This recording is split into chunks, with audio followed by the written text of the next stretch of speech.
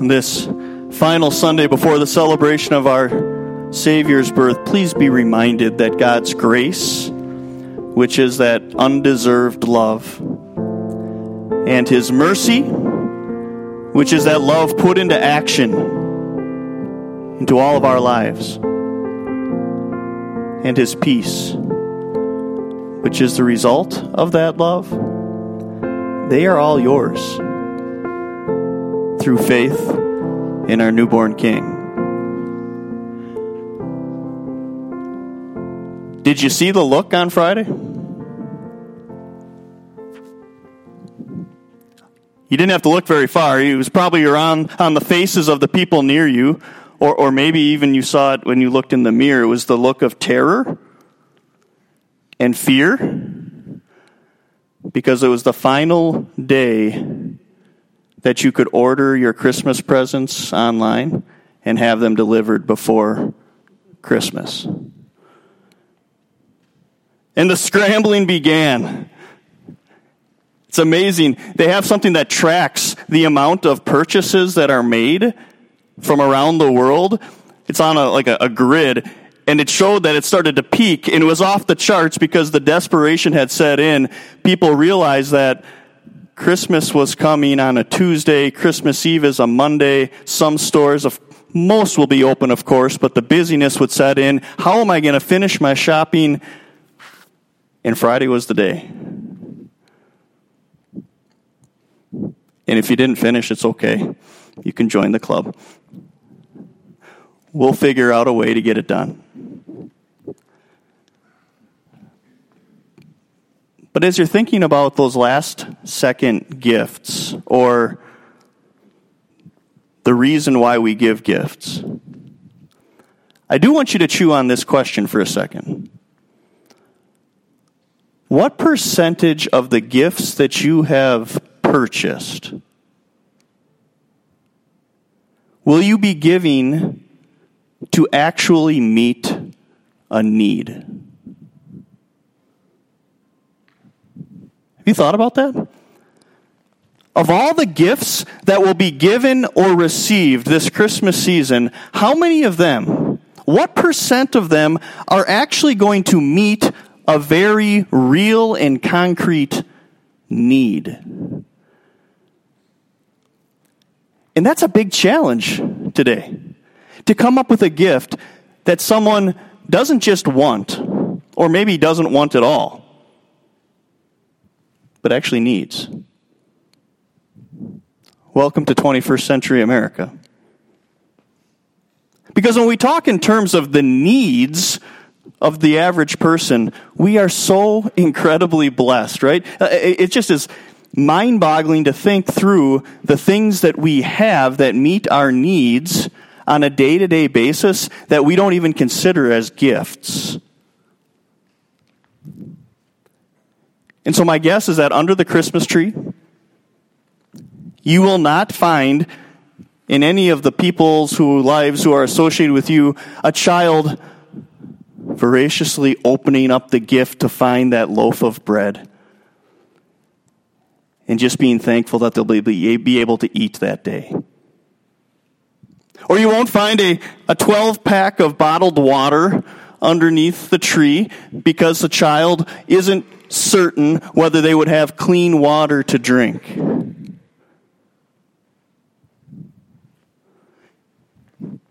Think through the very real needs, and then think through the gifts that we receive and give. And so it's okay to stand here now and to think through the blessings that we have when it comes to knowing that this Christmas season we get to deal in the realm of the want. To give gifts that people might want and enjoy. But let's not forget the fact that, yes, even in 21st century America, even in 2018, even when we live in such a blessed and overabundant society, there still are some needs that need to be met. And on Christmas morning, they are. See, this is our fourth Sunday meeting under the theme at the intersection of hopes and fears. And we've talked through how hopes and fears so frequently go together because the moment a hope is dashed, it's replaced by fear. And the moment we are fearful, all we can do is long for hope. And it's amazing how Christ brings that to an end. And he does so because he is exactly what we need. Listen as I read to you from Matthew's account. These are some of the opening words of Matthew's account. It's the first chapter, starting with verse 18. It's the sweeping story of the birth of Christ, not quite as detailed as Luke's account. But listen to Matthew. This is how the birth of Jesus Christ came about. His mother Mary was pledged to be married to Joseph. But before they came together, she was found to be with child through the Holy Spirit. Because Joseph, her husband, was a righteous man and did not want to expose her to public disgrace, he had in mind to divorce her quietly. But after he had considered this, an angel of the Lord appeared to him in a dream and said, Joseph, son of David, do not be afraid to take Mary home as your wife, because what is conceived in her is from the Holy Spirit. She will give birth to a son, and you are to give him the name Jesus, because he will save his people from their sins. All this took place to fulfill what the Lord had said through the prophet. The virgin will be with child, and will give birth to a son, and they will call him Emmanuel, which means God with us. When Joseph woke up, he did what the angel of the Lord had commanded him and took Mary home as his wife. But he had no union with her until she gave birth to a son. And he gave him the name Jesus. Last Sunday, we had the opportunity to look at the Christmas story through the eyes of Mary. And we recounted how Mary, having been informed that she was going to be miraculously with child, how she went through all those emotions that I think we can only imagine. But she took a quick trip. She headed south into the hill country of Judea to visit her relative Elizabeth, who also was miraculously with child, she being the mother of John the Baptist, and they wanted to talk. And having processed all of that incredible news, Mary broke forth in that wonderful song where she simply attributes all of the inconceivable things in her mind to the reality that the Lord is in control and would hold her up through all things. But today we look at it from the other perspective, Joseph's perspective. Can you imagine how he would have felt?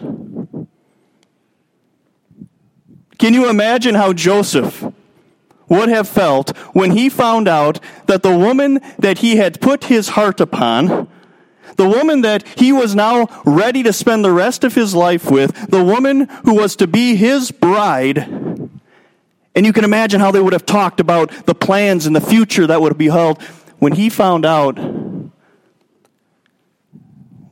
she's pregnant. And it's not yours.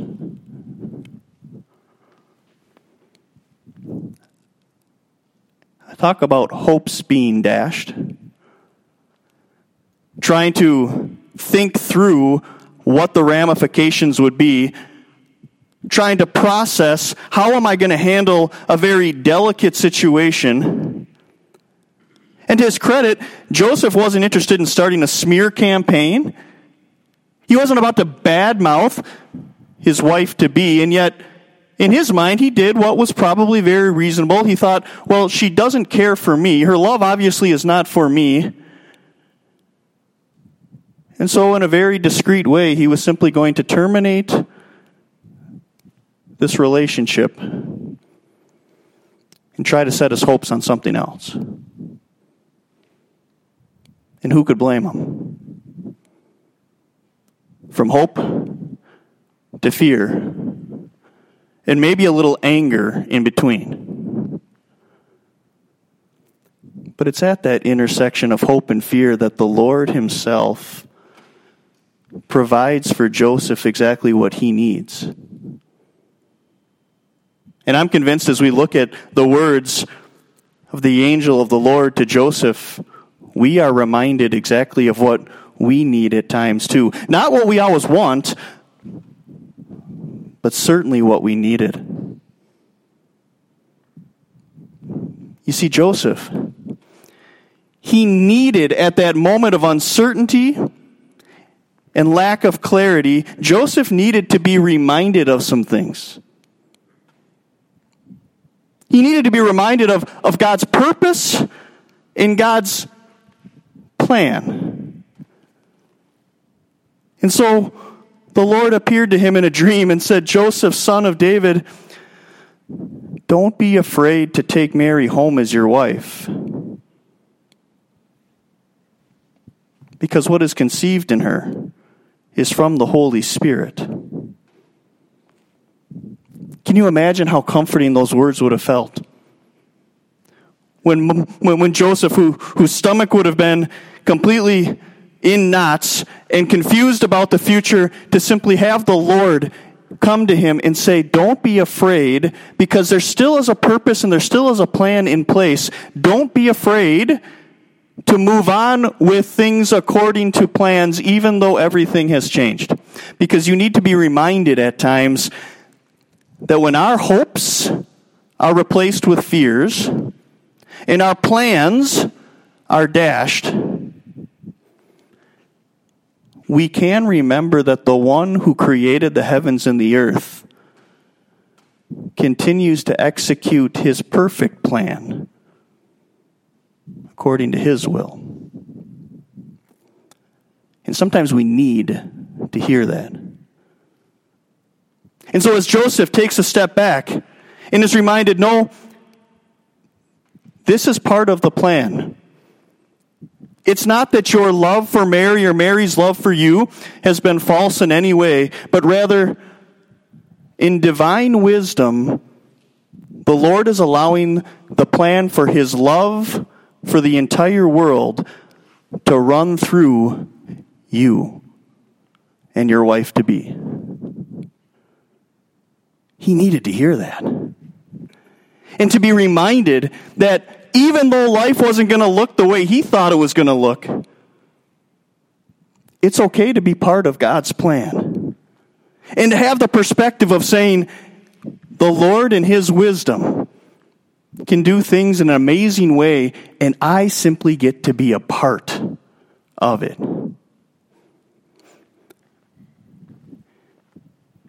What did Joseph need?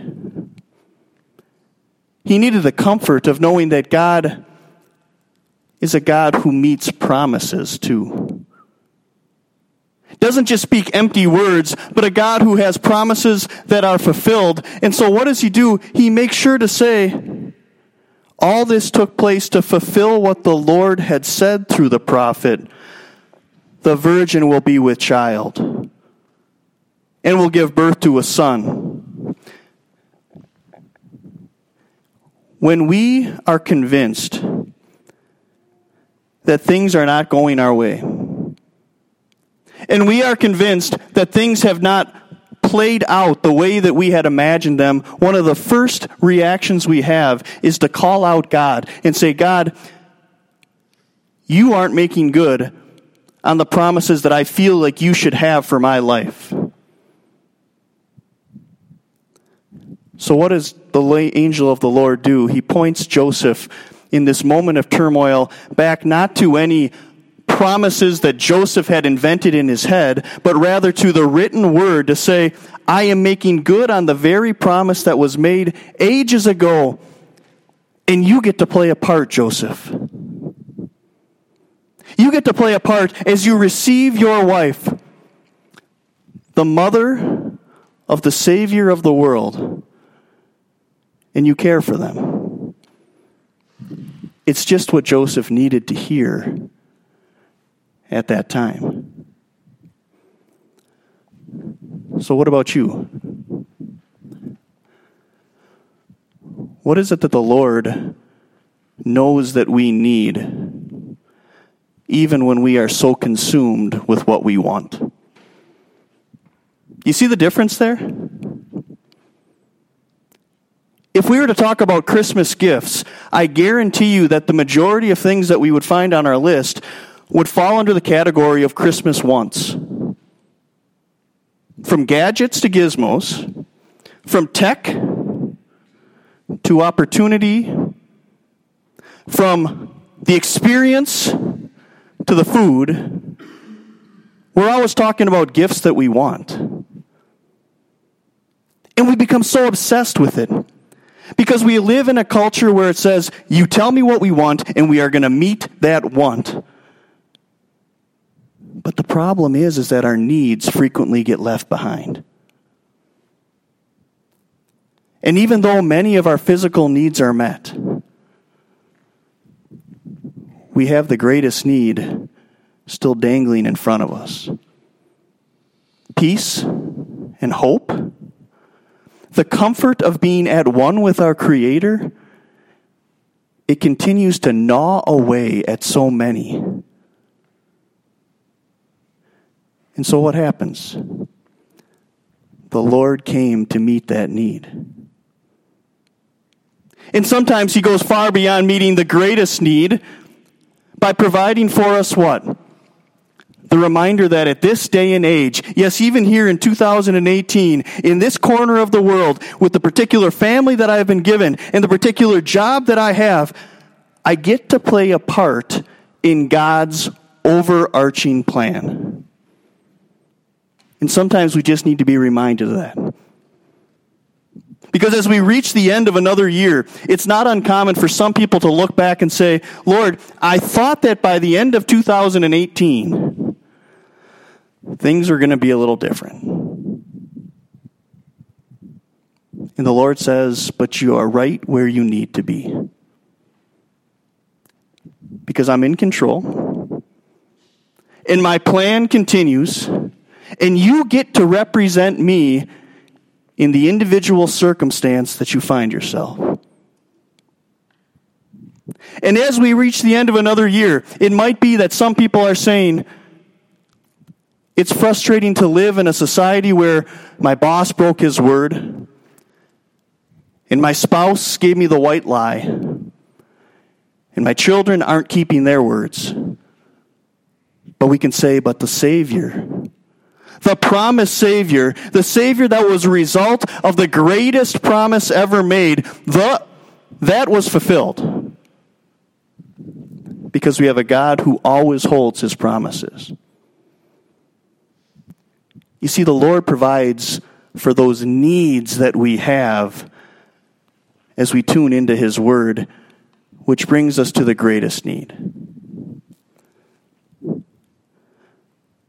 The virgin will be with child and will give birth to a son. And they will call him Emmanuel, which means God with us. Whether we need it, whether we realize it or not, the need is great. To have a Savior who has the qualifications. Emmanuel, literally God with us. Emmanuel, God taking on flesh. Emmanuel, the perfect substitute. God becoming man that He might live under the law and take our place so that in His perfection we might receive the gift of eternal life. Now we're not talking about wants only, but wants and needs. The longing of our heart to be at peace with God, the longing of our heart to be at one with God and to be able to stand in His presence in righteousness, that want is also a need, and it's met in Emmanuel. And our fears are replaced with hopes once again, because our God has given us exactly what we needed. And so this Christmas season, as you're finishing up your Christmas shopping and you're meeting all of the wants that people might have, don't hesitate to talk to people about their needs as well. But make sure you talk to them in terms of needs that are met in Christ, our Emmanuel. Amen. And now may the peace of God, which surpasses all understanding, may it guard your hearts and your minds in Jesus our Lord. Amen.